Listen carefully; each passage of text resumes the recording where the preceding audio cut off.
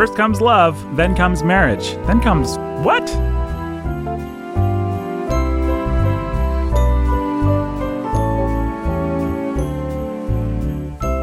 Hey, welcome to Then Comes What, a monthly show where we open up everything you wanted to know and some things you didn't about love, sex, marriage, children, manhood, womanhood, and more.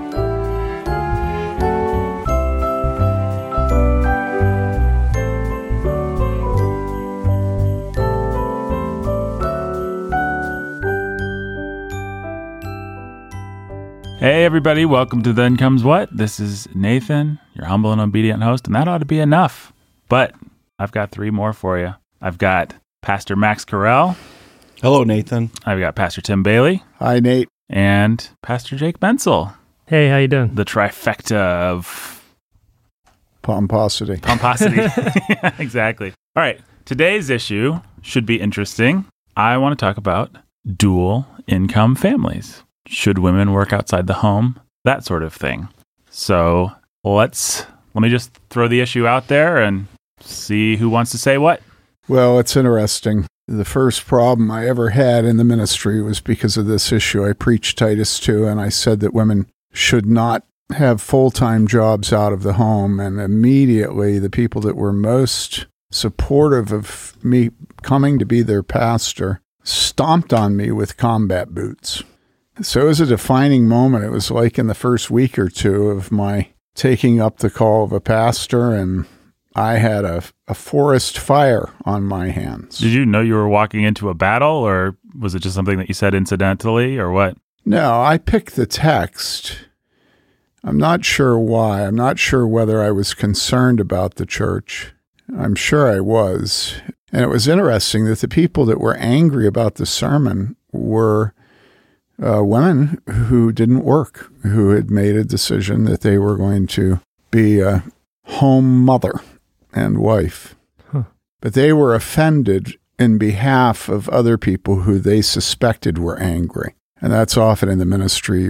Your greatest problems are not people who say, I'm angry, but people who say, how could you hurt so-and-so that way, who take on other people's supposed offenses. But so-and-so in that case, in fact, wasn't offended. In other words, the women who worked outside the home didn't mind you saying that? Well, so I went over to the main woman's house who was married to a guy that was on the search committee, and she was very brittle about it and not pleased with me at all. And she said that a woman that lived just down the street from, well, it's not a street, it was out in the country, who lived just down the road a little bit from their farm, who worked full time. You know, how could I possibly preach that to this woman? And so I said, well, I'll go over and talk to her and apologize and make it clear to her that I wasn't singling her out and this, that, and the other thing. Well, when I went over to the other woman's house, she was not offended at all. And she said that the reason she worked full time was because her husband wouldn't let her stay home, that he wanted double income. And so I think that was a lesson for me in not assuming that when other people said somebody was angry, that they were accurately reporting. And so one of the things I have as a policy now is, unless it's a pastor, an elder, or a deacon, or my wife, I never want anybody reporting somebody else's offense. I always say to them, you tell me what you're concerned about, what you're upset about. Don't report other people to me. I don't want to hear your reports of other people. That's because I've come to realize that you can't trust them a lot of times.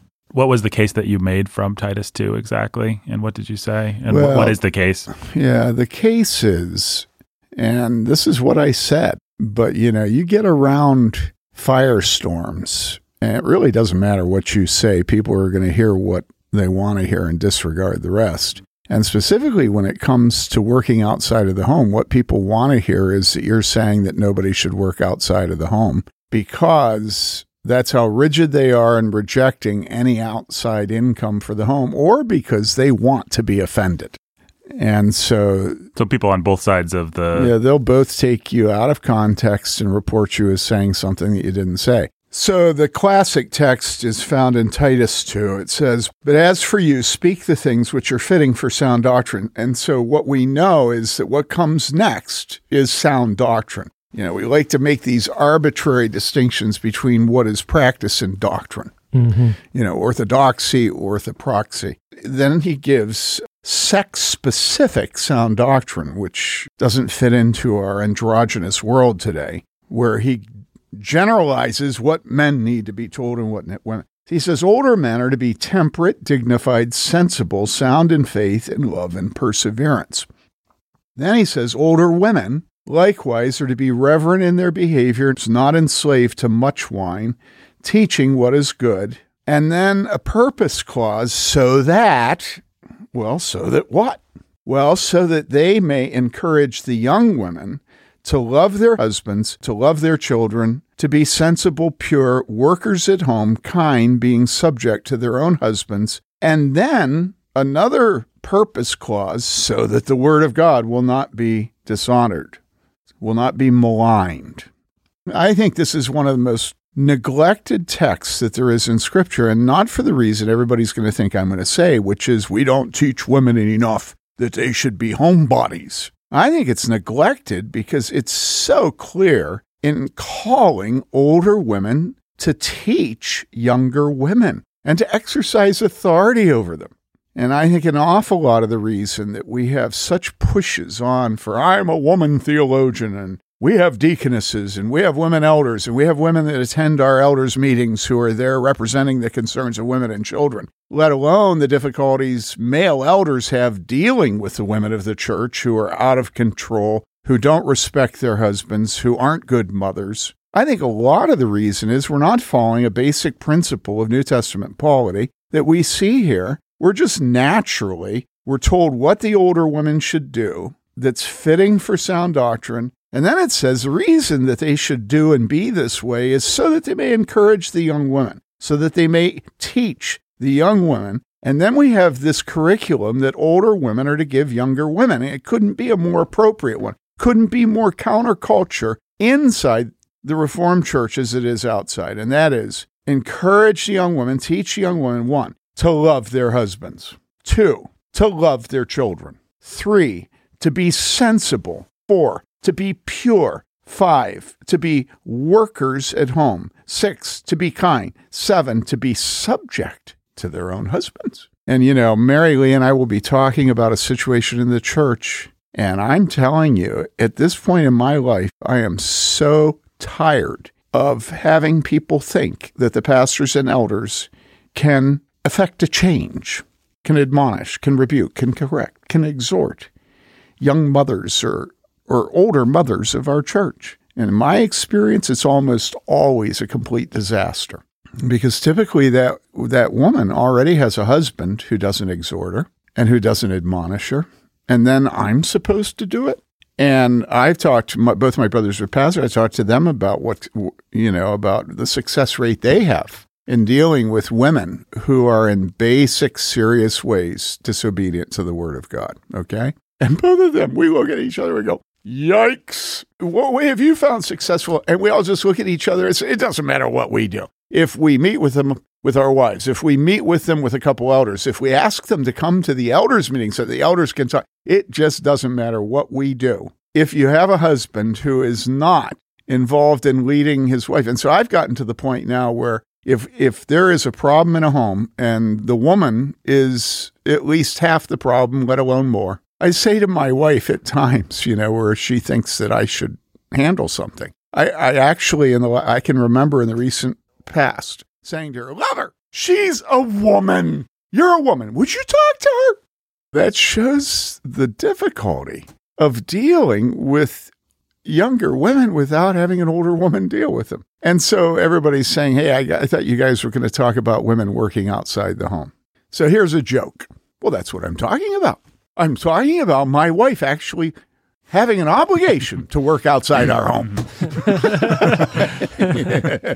But I want to point out that what I said in the sermon going back was that women are supposed to be domestic. Their first obligation, their first calling, their first privilege is their home, their marriage, their children. And when you get to the point where your work requires you to bring home fast food every night, to resent seeing your children at the end of the day because you're so tired emotionally from the work that you've had to do, or to feel guilty, which is maybe the largest problem, that you're stealing from your child your motherhood. And so you're always in a manipulative relationship with your little toddler, for heaven's sakes, because your toddler senses your guilt and is whining all the time. That is a violation of Scripture.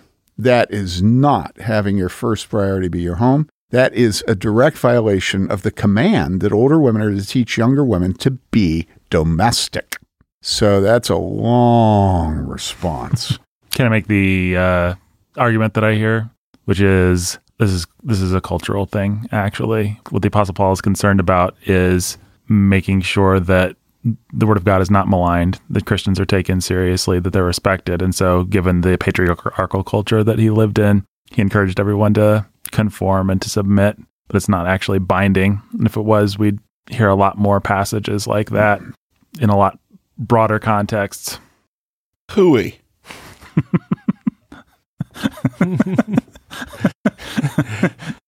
Don't care for much for that argument, huh? What, did we stop being husband and wife since then?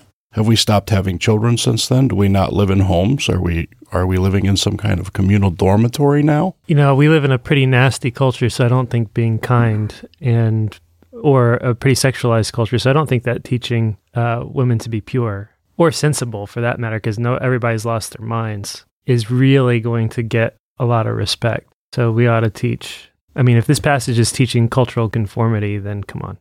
You're throwing out kindness, purity, and sensibility. Generally, what the Apostle Paul does when he teaches, especially ethics, is he goes against the grain. And so people are so patronizing about the Apostle Paul and Jesus. I mean, when I first went in the ministry, everybody said that Jesus could be revolutionary about everything but sexuality because his world was such an oppressive one sexually. And so Jesus had to reinforce the status quo, which was male leadership. I remember saying to the president of Dubuque Seminary, Arlo Duba, when he actually said that to me, the stupidity, the sheer stupidity of it. And I said, oh yeah, Jesus was such a coward. Is running around worried about what would offend people. That's why he got killed, because he was being so careful not to offend people. So on this issue, when people bring up the cultural argument, virtually every single thing said in the New Testament has a context, a sitzum leben, And what are you going to do? You're going to dismiss the substitutionary atonement because back then people still understood how shameful it was to be hung on a cross and they had the Old Testament. If you want to explain away the New Testament, have at it. Knock your socks off, but you're not a Christian. Every single thing written in the New Testament is apostolic because everything written is apostolic authorship. So what are you going to do? You're going to say, well, kiss off the apostles. Now, I'm being hard on this because I know where I'm headed eventually in this podcast. But generally in the ministry, I find the place of greatest rebellion in the person I'm talking to, and I hone in on it immediately. Because that's an indication whether somebody's teachable. Do you follow? Mm-hmm. And so on this issue, the cultural argument is, like David said, Pastor Max, it's a bunch of hooey. Even the phrase patriarchal context, guess what? We all live in a patriarchal context because we live in a patriarchal world, because it's the Father's world. Everything is always inevitably patriarchal. This is my Father's world. I believe in God the Father Almighty, maker of heaven and earth. And if you read anthropologists that are honest, they'll admit it. They'll sell you. All human culture is patriarchal. Even in the most, one of the puzzles that you read articles about from time to time is why in homes where they profess to be egalitarian, do they actually function sort of patriarchally? How do we break this? We can't how do we solve this mystery? All right, let me try another one, if I may. Priscilla, Deborah, Lydia. I'm sure I'm not thinking of some, but there's actually lots of women recorded in the scriptures that don't seem to operate within this keepers at home paradigm. If you want to find a way of sacrificing the normal on the altar of the abnormal, this world is your oyster shell.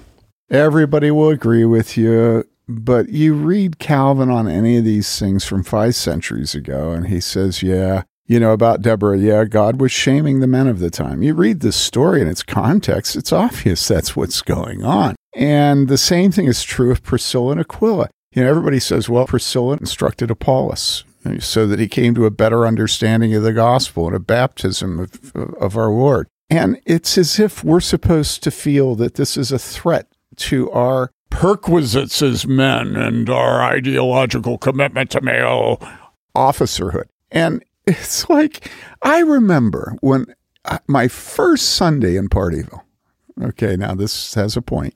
I walk across the sidewalk behind our house from the garage over to the office of the church, which is behind the sanctuary. I walk up the stairs, and there is a bag lying on the stoop outside of the back door of the church, and the bag has a bunch of beer bottles in it, and then some beer bottles lying on the stoop. So I lean over, I pick up the bag, and I put the other beer bottles in the bag. I unlock the door, I walk into the church, and I throw the bag into the trash. Right before the service starts, this busybody male elder comes hurrying up to me with great concern on his face, telling me that he's found a bag with beer bottles in the church. And he's very concerned about this. And of course, the implication is, since I'm the only one that was there during the week, obviously I'm drinking beer in the church. And at the time, I never drank beer. We never had any alcohol in our home. And so I look at him, I say, yeah, actually, those beer bottles were outside, dumped on the stoop. And so I picked them up and threw them out. He looks at me and he says, well, I think that you should go into leading worship this morning and start by explaining to the congregation why those beer bottles in that bag were in the trash. And I was predisposed to take his advice. He was an elder, It's like, and then all of a sudden I thought, oh, right. My first Sunday, I'm going to get up and explain that actually I wasn't the one that drank the beer. I wasn't the one that was throwing beer bottles out. Now, okay, what's the connection? Well, the connection is, seriously, I'm supposed to act like Deborah and Dorcas and Priscilla are a problem? I mean, seriously? That's the most natural thing I've ever seen in my life. If you showed up at Joe and Mary Lou Bailey's home and you had a defective doctrine of baptism, I think that probably the description would be that Joe and Mary Lou worked with you to come to a better understanding. And in fact, if that had happened in Mom and Dad Taylor's home, I think the report would be Ken and Margaret Taylor worked with them, and Margaret would have to do most of the time because Ken didn't really have a voice at all. These things I've listened to for 40 years now, and they're so elementary, Dr. Watson. It's like, okay, Priscilla and Aquila.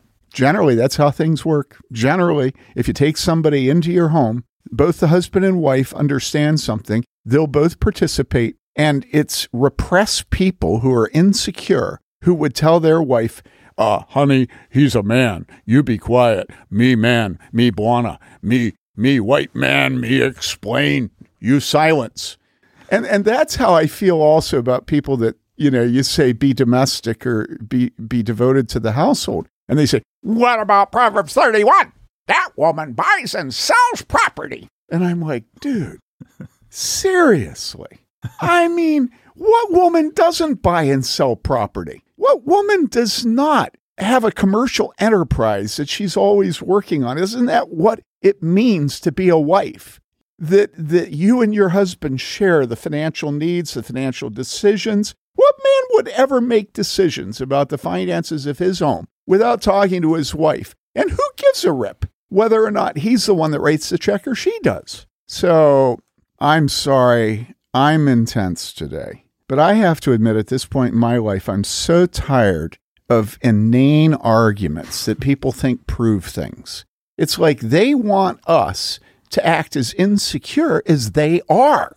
Okay, so I imagine a lot of people are probably thinking, okay, we have the obvious biblical truth, and then we have the application, which we've said is multifaceted and multifarious and real. How do you put the two together? What principles can I actually live by practically in my day-to-day life? Okay, so the answer to that is nobody else can make the decision for you. This is a decision that every couple has to make of what is faithfulness to God and being domestic for the woman. Now, I did not say that nobody else can't tell you that you have failed. I think it is possible to go to couples and say you are not giving the priority to the home that you need to as husband and wife. Husband, have you told your wife this? In other words, there are times where disobedience of this is very clear. But so much of Scripture is judgments. And I think all of us in this room have been counseling with people where we've made a judgment, talked to the people about it, and found out there were parts of the decision that we didn't understand. Mm-hmm. And that at that point, we're fine. What we can't do is not be zealous for our wives, and then if that fails, for ourselves, guarding the dignity of motherhood. And the way you guard it is not let it be relegated by some mind-numbing pencil pushing for some corporate, master of the universe and her thinking that she gets more emotionally and more financially out of doing that than home, and so she abandons the home or her husband makes her. So before the decision gets made, let's say that by some odd chance, a couple came to you and said, we're trying to make this decision. What pitfalls would you point out to them? What things would you point out to them to say, you have to make this decision, but here are some things you should watch out for? Well, greed. Who's usually more greedy? The husband, don't you think? I think so, yeah. Yeah. So that goes back to just the very beginning of even the decisions you make prior to marriage, if you're a woman. Taking on debt, marrying a fool who is greedy, who has accumulated debt for himself, who's shown himself to not be a hard worker, the kind of worker that is going to be able to provide for his wife, who's going to be willing to do that. Those are all things that need to, I guess, be dealt with from the outset.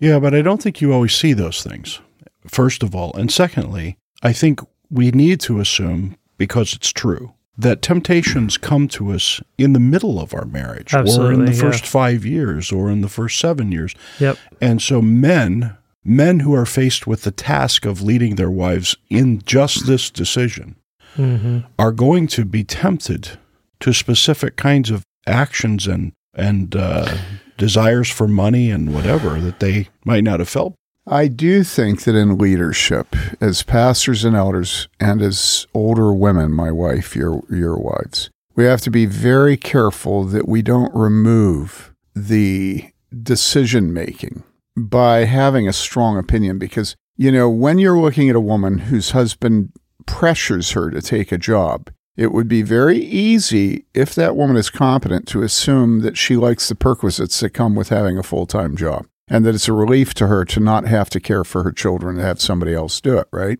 And it would be very easy for that to be, in fact, not the case at all. She might be being godly and disciplining herself not to show her bitterness and anger and fears.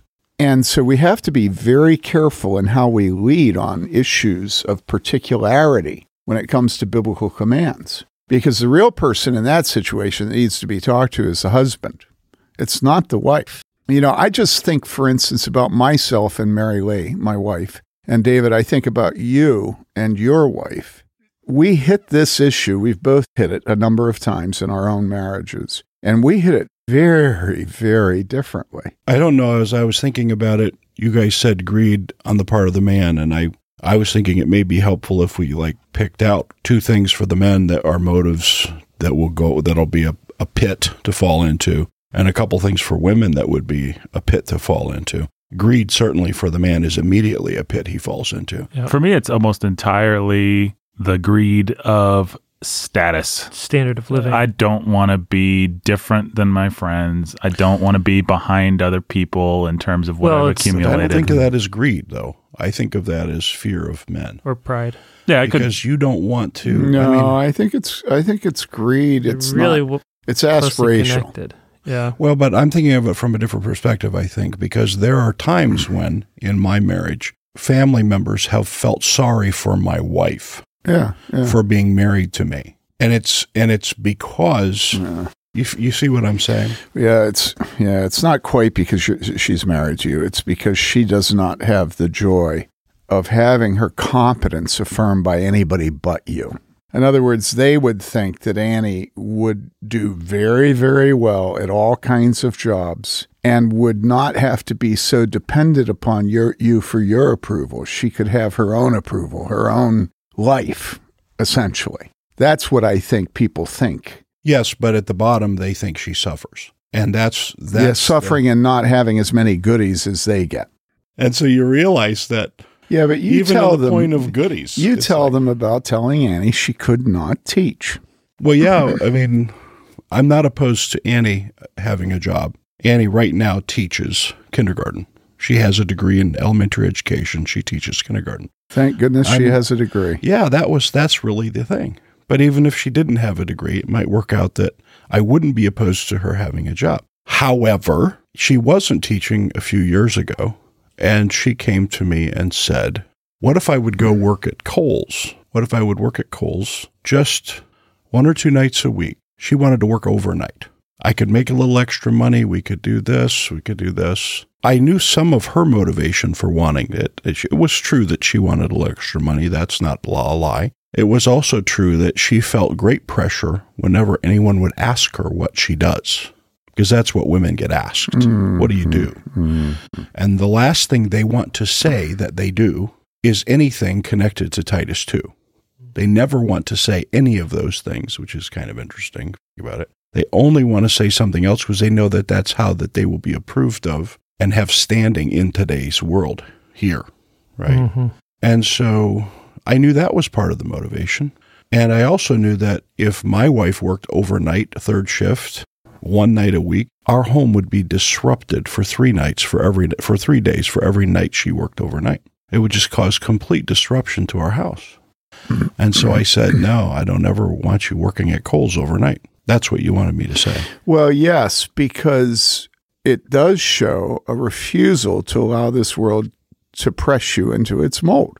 I think that that's one of the most important things that I want to say on this subject. Do not allow the world to press you into its mold. Husbands, make your decision knowing that you will account to God for your stewardship of your home, your children, and your wife. And wives, be very careful on this because many women fail to be helpmates to their husband by refusing to cry and to appeal and to speak biblically to them when the husbands are not being faithful to God. It's a complicated thing. It's extremely complicated. You really have to love your wife, and you really have to submit to your husband and his leadership in the home. You have to have faith and trust God for both things to be happening, and in the middle of it, it's still complicated. It grieves me that so few people hear sermons on this because the world is at its most intense on this subject. And the way I've seen that is my whole ministry. If I ask women what they do, which of course is an obligatory statement today, I can't tell you how many times women have looked at me who I don't know yet, and they will say, or you say, do you work? And they say, no, I don't work. I'm a housewife. I'm a home mother. Okay. And I always respond to them by getting a cynical look on my face and saying, oh, I guess that means you sit around watching soap operas and eating bonbons every day. Is that what you do? And, people would be offended that I do that to these women. But I think it's something that intense that needs to be said to them for them not to be oppressed by our world and to be denigrating their calling, even when they're asked by a pastor what they do. And that is a response, I think, that's better than having a keepers at home parade. Oh, where you have keepers at home so flags and we hackneyed. march. The fact of the matter is, it is God's choice. He made us this way. And it has design that is good. We don't need to be ashamed of it. We don't need to have a parade about it. And in a way, when you say that to them, it's shocking. And so they're getting shocked and they're saying, oh, you're just being ridiculous because you know how much work a mother does at home. Mm-hmm. And so they're like, oh, okay. So you understand. And it's more affirming to them to have someone understand the truth about their calling in this world. It's more affirming to them than if you had some kind of hackneyed parade about it. When I think about how our wives work, Now, it's a little different from Max and me, from Dave and me, than it is for the other two of you because you're younger. Is Mary Lee a keeper at home? No, actually, she's not. Mary Lee is absolutely never, ever, ever, ever home. She is never home. Why is she never home? Well, because she's a keeper at home.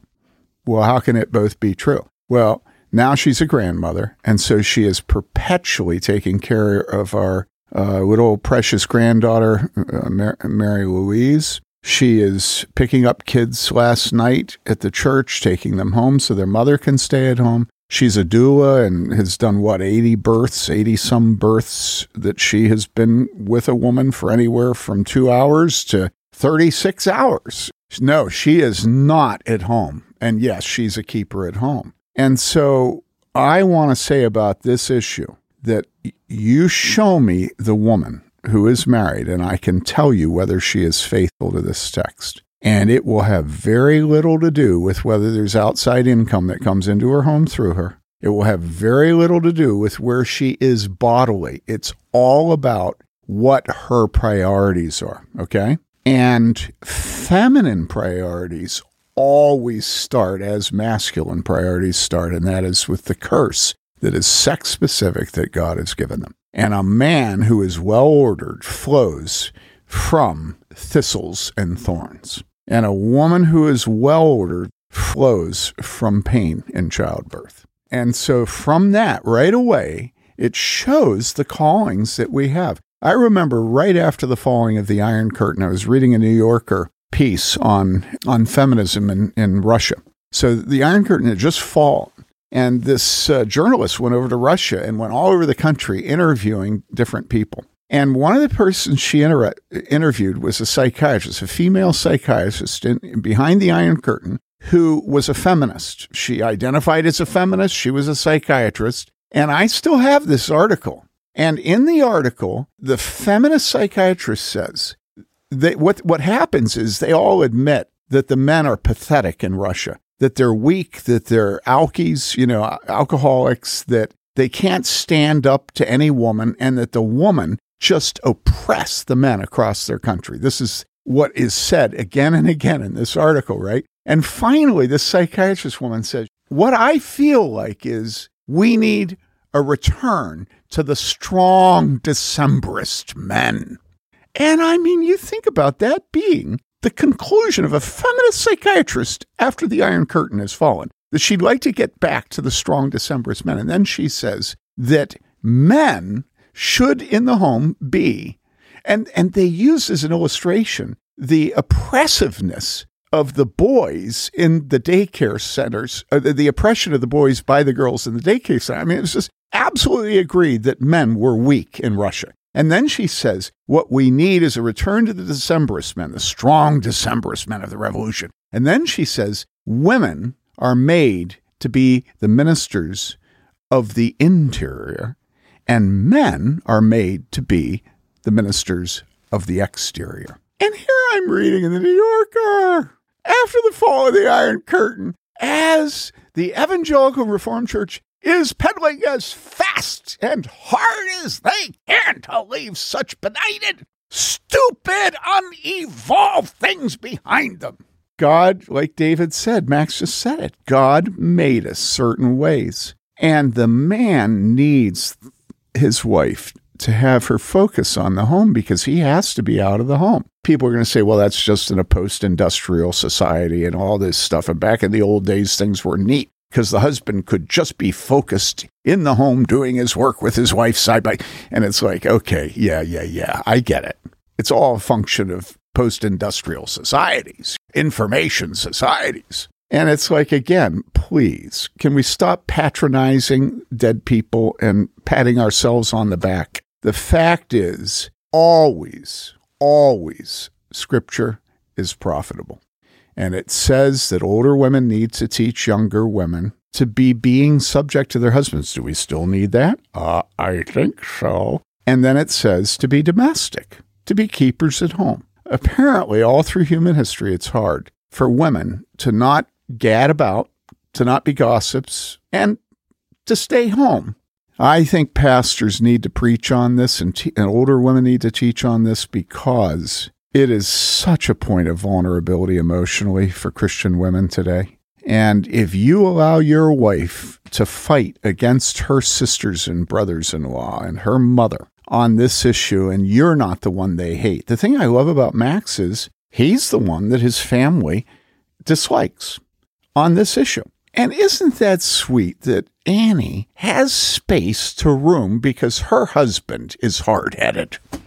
You said you were going to tell the story about Mary Lee working outside the home. I don't want Well, Mary Lee has always worked outside though. When we first got married, we painted and cleaned carpet together and fought. It was a great way to learn to get along in marriage by working together. So we were together. Then she started making these Muslim nightgowns. They're just gorgeous Victorian design. Sold them down on State Street in Madison at a co-op. And then began to get a lot of orders from people in the church and people that we knew because they were beautiful. She's an excellent seamstress. And so I began to put pressure on her that she should make more nightgowns. Well, by then, Heather was around. And I just realized one day that I was oppressing Mary Lee's freedom to be a mother. And so I said to her one day, lover, and we were dirt poor.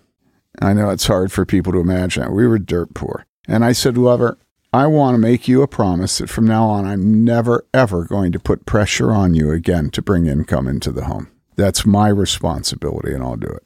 And if I ever do put pressure on you, you remind me what I just said. I'm accountable for it. And I think once or twice as the years went by, I did put pressure on her through one thing or another. And I do know that there wasn't much of an issue up in Wisconsin, but when we moved here, there was no good option for the schooling of our children, and we were not going to have them in public school, although once and twice we did have one child in for a year or so. But it required us to start a Christian school, and there was a classroom in the basement of a local church that Mary Lee from that point on gave herself to, and within a few years she was chairman of the board, and then she was principal, and during those years I was insanely busy and insanely drained from the conflict in the church that I had taken the call to. And Mary Lee was always working more than 40 hours a week running that school so that our children would get in. And we didn't get any discount on tuition. She did everything. She interviewed all the teachers and hired them. She interviewed the parents, the students. She disciplined. And I always felt weird, but she didn't get paid. It was the worst of both worlds. There would be times where things would be so difficult at the church that I was the senior pastor of at the time that I'd say, lover, you have to. And back at that time, yesterday, she looked through old pictures, and I have a picture of, it was during that time that we had 3 people living with us also. We had my Annie Lane, who was in her 90s. We had a niece whose parents asked if we would take her. And we had that stupendous, splendiferous young man, John Crum, living with us. Okay. It was difficult. And anybody looking at our home would probably have said that we were violating Titus 2. But there was nobody else to run the school. There was no one. And so you get into situations like that, and your goal isn't for your wife to be able to say, I run a school. Mary Lee would never do that. So I don't know. I'm afraid that people are going to hear this story and just say, well, you didn't obey the Bible. The Bible says that she should have been a keeper at home. And to me, for her to run that school, and I couldn't do it because of the church. You guys know. It was insane. And then we had people living with us. But it was wonderful. It was the best of times, and it was the best of times. So I don't know. People might say, well, you're a hypocrite. And I say, well, it's not the first time I've probably been a hypocrite. So I don't know what to say about that, but that's how I answer you, Nate. We all have been and are hypocrites. And that's part of the reality of we're doing this now. It is not our best life now. It is the life we're living now. And it's not easy.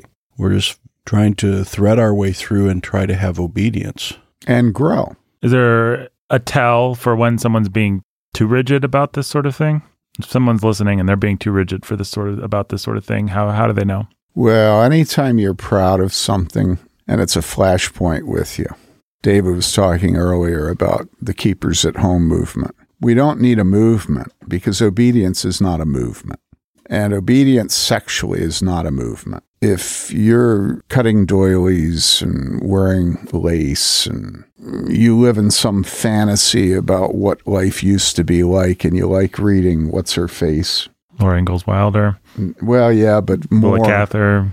No. What's Her Face? Jane Austen. Jane Austen. Yeah. Jane Austen's great. Well,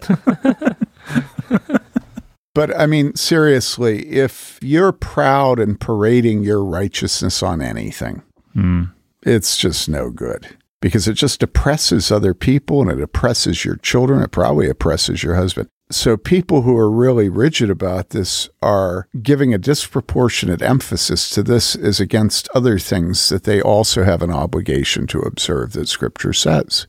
Jake, what are you thinking?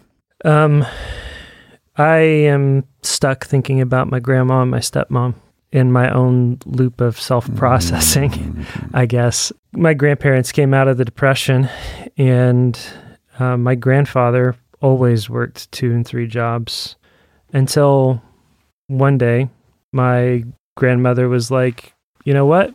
You need to be home more with the kids. I'm going to go get a job during the day while the kids are at school. And so that's what she did.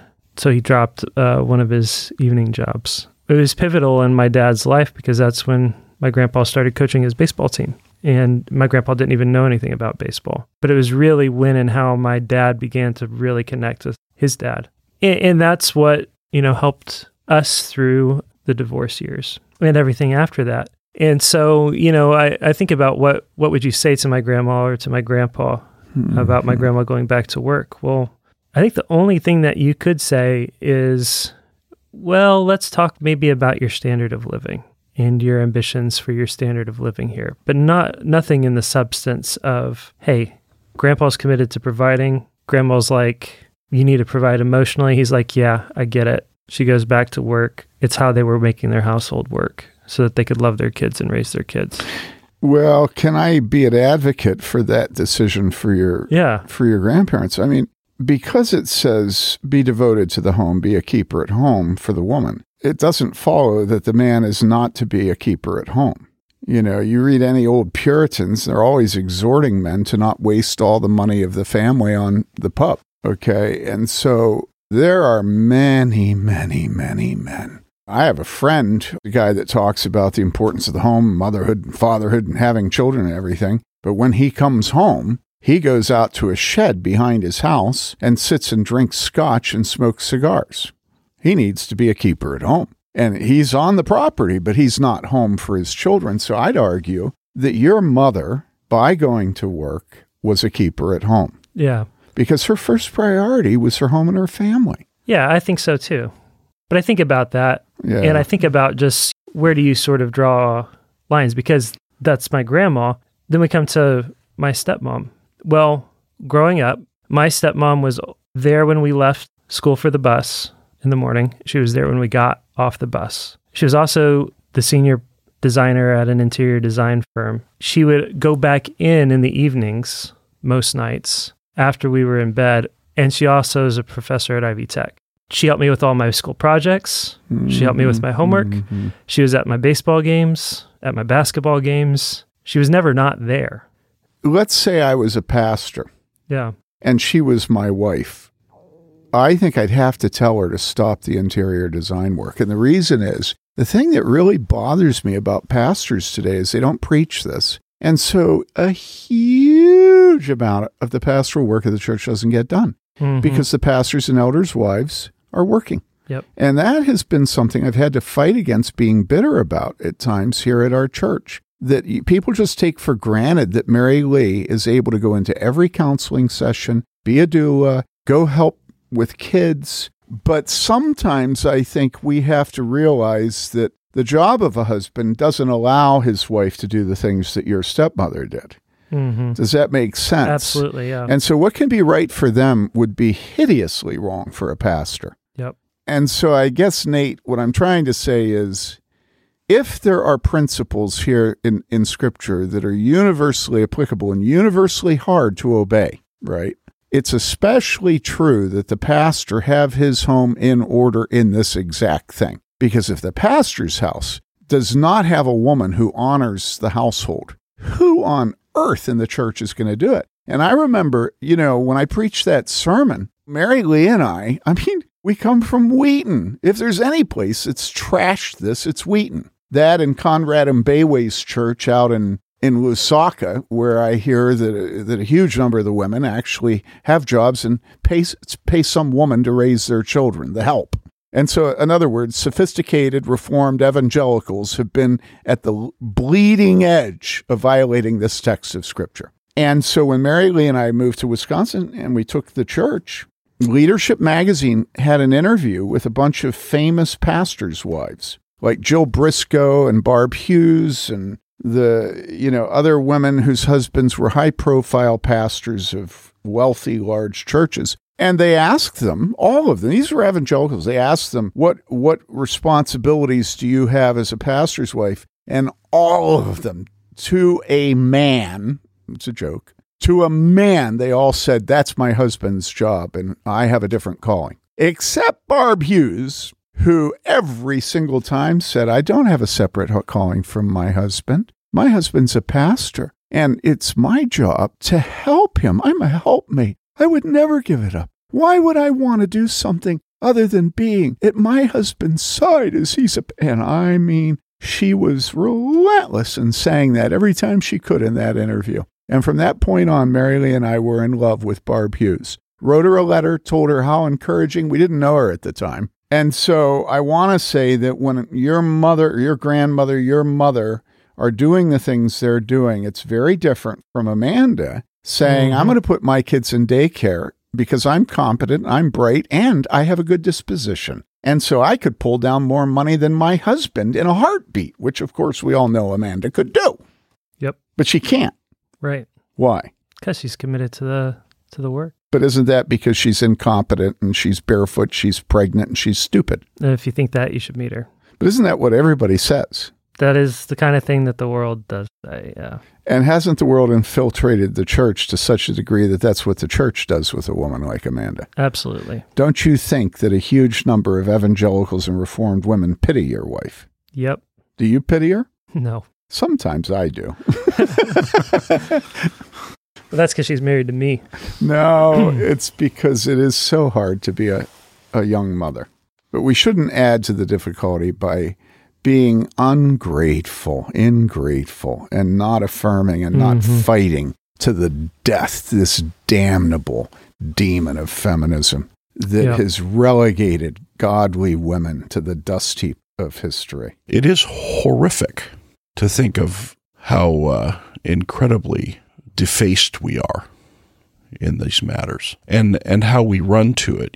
Every week we haven't even at all talked about the problems that come with the natural blending of men and women in workplaces or in the military or so many of those issues that are byproducts, but I'm talking about poisonous byproducts of this push in our culture. Men being emasculated and women. Tim was talking earlier about how men, how did you say it, Tim? It's thorns and thistles and it's pain in childbirth. Mm-hmm. We actually see in our culture women being pushed toward thorns and thistles, and men being pushed towards childbirth. And it's lunacy.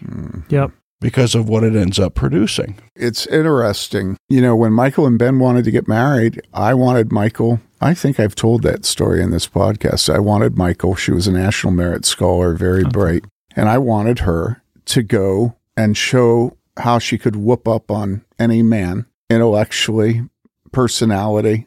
She was just wonderful. And so when they wanted to get married, we said, no, you need to finish college first. I remember the day that Michael came to me and Michael said to me, Daddy, I'm just trying to do what you taught me to do. And of course, oh my goodness, immediately, all my sin was so clear to me. I was living aspirationally. I wanted to prove to the people at my former church that they may think I'm stupid, but my children ain't. And look at them. Look how well they're doing. National merit and this, that, and the other thing, going to this school and that school. And all of a sudden, I have this child who has believed God when I'm not believing God, and who wants me to come back home. And I mean, oh my goodness, I'll never forget that moment, where all of a sudden I just realized that I am subverting obedience and honoring of God in my high school, college-age daughter, you know. And I think as fathers and husbands, what we always have to remember is that God is no man's debtor. That's what my dad always used to say. And that there's no house or car or farm or land. There's nothing we give up, but that he doesn't reward us 100 times in this world and in the world to come. And so if we give up our wives' ability to pull in a lot of money, and honestly, all of our women here, our wives, can do that, is God going to be our debtor? No. And so now, for myself, you know, I have like 26, 27 grandchildren. But the kids, our kids are walking with God. And they love the church, and not just this church, but other churches. And I don't have anything bad on my conscience. Well, I shouldn't say that. I do have much sin on my conscience. But God has been faithful in producing unbelievable beauty. We get together a couple times a year for most of a week, and we enjoy each other. And it's not hackneyed. It's not something that we show to the world. Look at us having fun. And so I want to encourage anybody who's listening to this, who is in play. The world's trying to force you into its mold. Trust God. Trust God. Trust God. Trust God. Don't turn it into a moralistic, legalistic, hackneyed thing. But my goodness, if you have an opportunity to choose between pulling in dough and having status and just being a wife and just being a mother, for heaven's sakes, that's an easy choice, you know? I wanted to say about the issue of for husbands and fathers. If you're a husband, you should be tending, caring for your wife and protecting her from the pressures of the world that are coming down on her head. You know, Tim was talking earlier about the woman who's ashamedly admits that she's a keeper at home. That's something that husbands should tend to their wives in, protecting them from those kinds of pressures, celebrating with their wives godliness, and affirming them in that godliness and helping them in the pressures that they feel against the world. But it's also true, fathers, for you and your daughters. You should be working with your daughters from a very young age to inoculate them against this pressure, because they're going to feel it from the time they're of the age where they could be in brownies, which is nothing. Girl Scouts and brownies are nothing but feminist indoctrination organizations today anyway. They're going to have this kind of thing foisted on them in every kind of environment that they're in. And you have to help them when they're very young, all the way up, and then they're just about to graduate to high school and maybe going to go off to college. You should be having conversations with your daughters at appropriate times, the right ways, having conversations with them to try to, again, protect them, inoculate them, tell them that, no, you understand that they're being pressured by the world, but this is not how we live. We don't have to succumb to the pressures of the world. God has called us to this, male and female. Mm-hmm. You celebrate the fact that your daughter is a woman. You celebrate the fact that she can be a servant of God and bring much glory to Him with her life. And then you help her to process through those hard temptations and pressures that she's facing, and not make her into a prairie muffin, but make her into something that's neither prairie muffin nor feminist. Lo and behold, godly. Mm-hmm. Lo and behold, there's a woman that's godly, that is just completely, categorically different than anything else. One of the things we have to realize is that Jesus was regularly grieving over the condition of God's people at his time, saying that they were sheep without a shepherd. And again, the Gospels tell us that the way that he responded to that grief was by teaching them. And we tend to denigrate teaching. We think it's cheap. But that's what Pastor Carell is talking about. He's talking about constantly teaching our wives and our children and our churches and everyone that it is a wonderful gift for a woman to be a wife and a mother, that it is wonderful for her to have babies. And we're not doing this because it makes us feel better as husbands. It doesn't actually. Most of the time, husbands get depressed when they find out their wife is pregnant. Now, I know people are going to have a fit that I just said that. I'm sorry. But the truth is, one more mouth to feed is an expression because it is an expression. And the fact is, women often are diffident about finding out they're pregnant. Often they greet it with tears and then are happy to announce it later. I would look for opportunities to inoculate my children against patronization of my wife being a mother and a wife. And I remember being at Meigs Field, which if you've ever played Flight Simulator, Microsoft's old software program, that was one of the key airports on that. It was right on Lake Michigan, right by the aquarium. Huh? I remember that. Yeah. And we were there for the aquarium and some other things, Museum of Science and Industry, Natural History one time with the family. And we saw all of a sudden all of the media trucks with their satellite dishes were headed out to this little airport right on the lake. And so I said to the kids, let's go out there and see what's going on. So we drove out, walked into the airport, and it has this little balcony looking out over the very small gate section. And sure enough, somebody important was flying in. And she came in, it was a woman, and we found out that she was a candidate for governor who at the time was Secretary of State or something. And I mean every single media outlet in Chicago was there with the cameras, with the microphones, interviewing the Klieg lights, everything was there. And we're looking down on it from the top, and I can tell that this is impressive to my children, you know. And so I took that opportunity. I said, kids, see that woman? She's very important. Oh, yeah, Daddy. Yeah. But do you realize she is not nearly as important as your mother? Any idiot can be a Secretary of State and a governor. But it takes a godly, wise woman to raise you as children and to help me as a husband. And I know that people would, if they heard that, they'd think that methinks the man doth protest too much, or they'd say you're being so patronizing. But this is what Jesus saw, is that there was no teaching, and so the sheep were without a shepherd. So what Max is saying, that you have to protect your family, that requires you teaching them. We don't need anybody else starting Keepers at Home Society and buying lace for their children and stuff like that. No, that's hackneyed. No. Okay, what we need is just a word fitly spoken. We don't need a cult.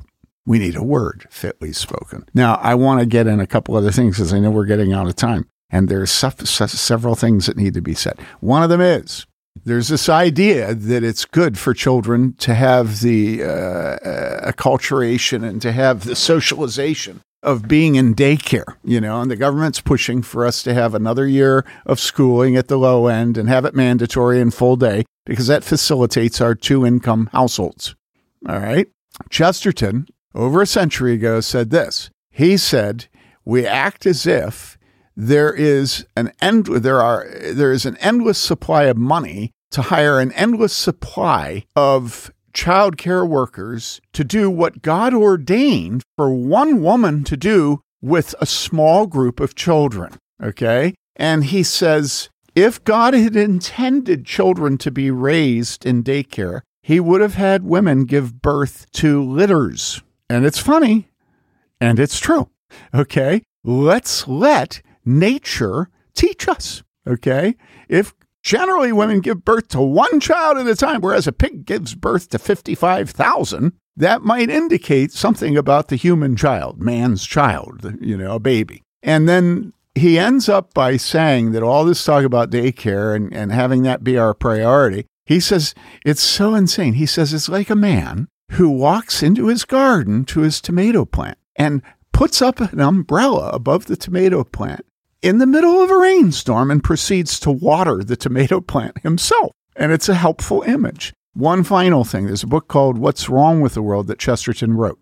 If you don't hear anything else in this talk, make sure you get that book and read it to your wife and all your daughters who are young mothers, because Chesterton in that book inoculates you against the idea that to be a mother and to be a wife is easy, and for a woman to be a president and a prime minister is hard. And he says, I will not pity a mother because of how easy and mindless her work is. I pity her because of how cosmic and unthinkably difficult her work is. All her husband has to do is go off to the shop and nail little nails into the sole of the shoe to keep the leather on the bottom of the shoe. And he does that every day his whole life.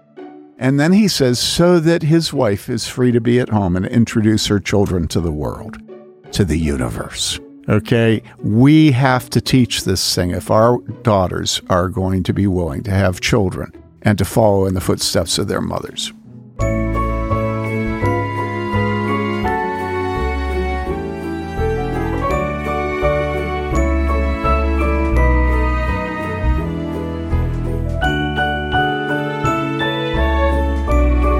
Then Comes What was produced by Nathan Alberson and executive produced by Jacob Menzel and Nathan Alberson, as are all fine Warhorn products. You can send your questions for us to tcw@warhornmedia.com. That's T as in Tango, C as in Charlie, W as in Whiskey @warhornmedia.com.